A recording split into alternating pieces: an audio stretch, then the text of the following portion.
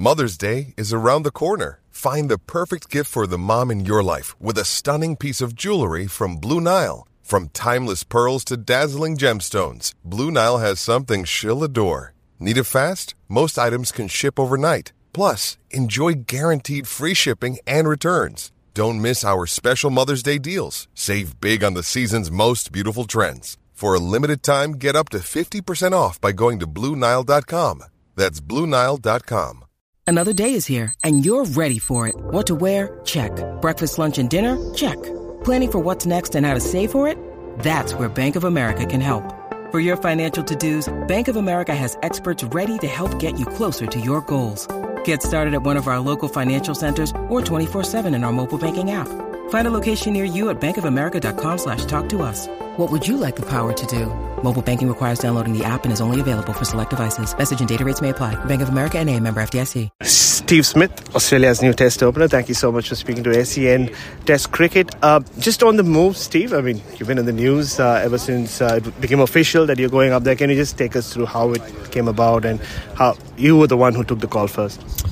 Yeah, no, I've sort of been saying it for a little while, probably not taken as seriously as I was kind of coming across it until about a week ago. But I thought, we've got a good player in Cameron Green that's been sitting on the sidelines, someone that's suited to bat in the middle, and then from my point of view, I've been sitting there waiting at number 4 to bat for a long period of time, and I'm keen to just get out there and play. So I sort of said, look, I'm keen to get up there and open, face the new ball and get amongst it. And we had those conversations after last game in Sydney, and here we landed. So now I'm excited. So at what point did they actually start taking you seriously then? Probably not till after Sydney, and I went up and chatted to Ron and Paddy and said, look, I'm keen. I'm interested to have a new challenge up top, and I'm not foreign to the new ball. I think a lot of the time I've actually batted my best when I've come in really early, and 2019 Ashes probably a prime example of that. I felt like I was basically opening the batting there. So it's nothing foreign. It's something I enjoy, and I was keen to get up there. And once it became official, I mean, have you had that chat with Uzi? I mean, you guys batted so much with each other, but suddenly you're walking out to bat. You haven't done a lot of that. I just randomly sent him a message. I don't think he knew that I was opening yet, and I just said, do you want the first one or should I take it?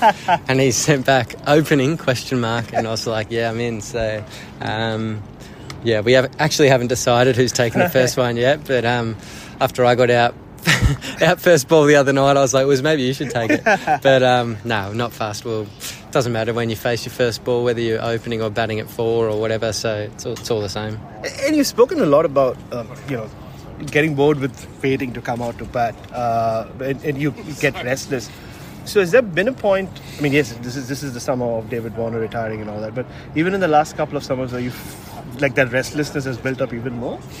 Yeah, and I think it just wears me down mentally. I watch so closely when I'm waiting to bat of what's going on, and there's usually a slight delay on the television, so I watch live and then I'd look up and I'd watch the TV. So if I'm waiting for 300 balls, I'm probably watching 600, so it's just wearing me down mentally, and and then once I'm out there, I'm probably more fatigued by the time I get out there. So I don't have that anymore, which is exciting.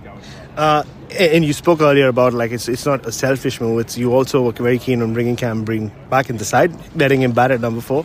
How important is that for him? I mean, he's got one go at number 6, but this seems more like his natural position.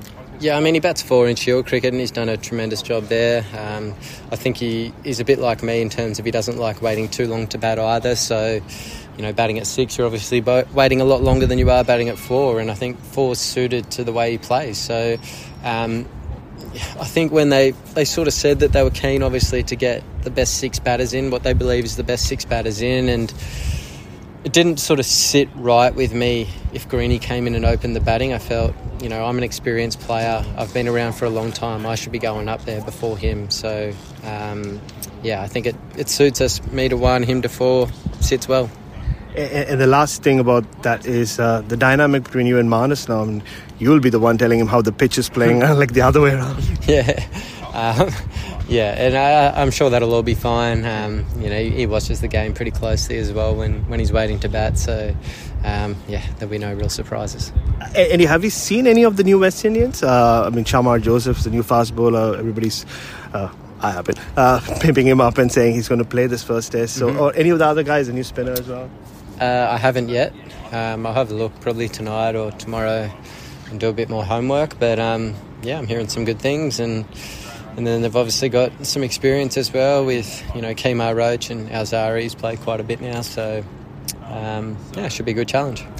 Go well in your test opener. Thank you.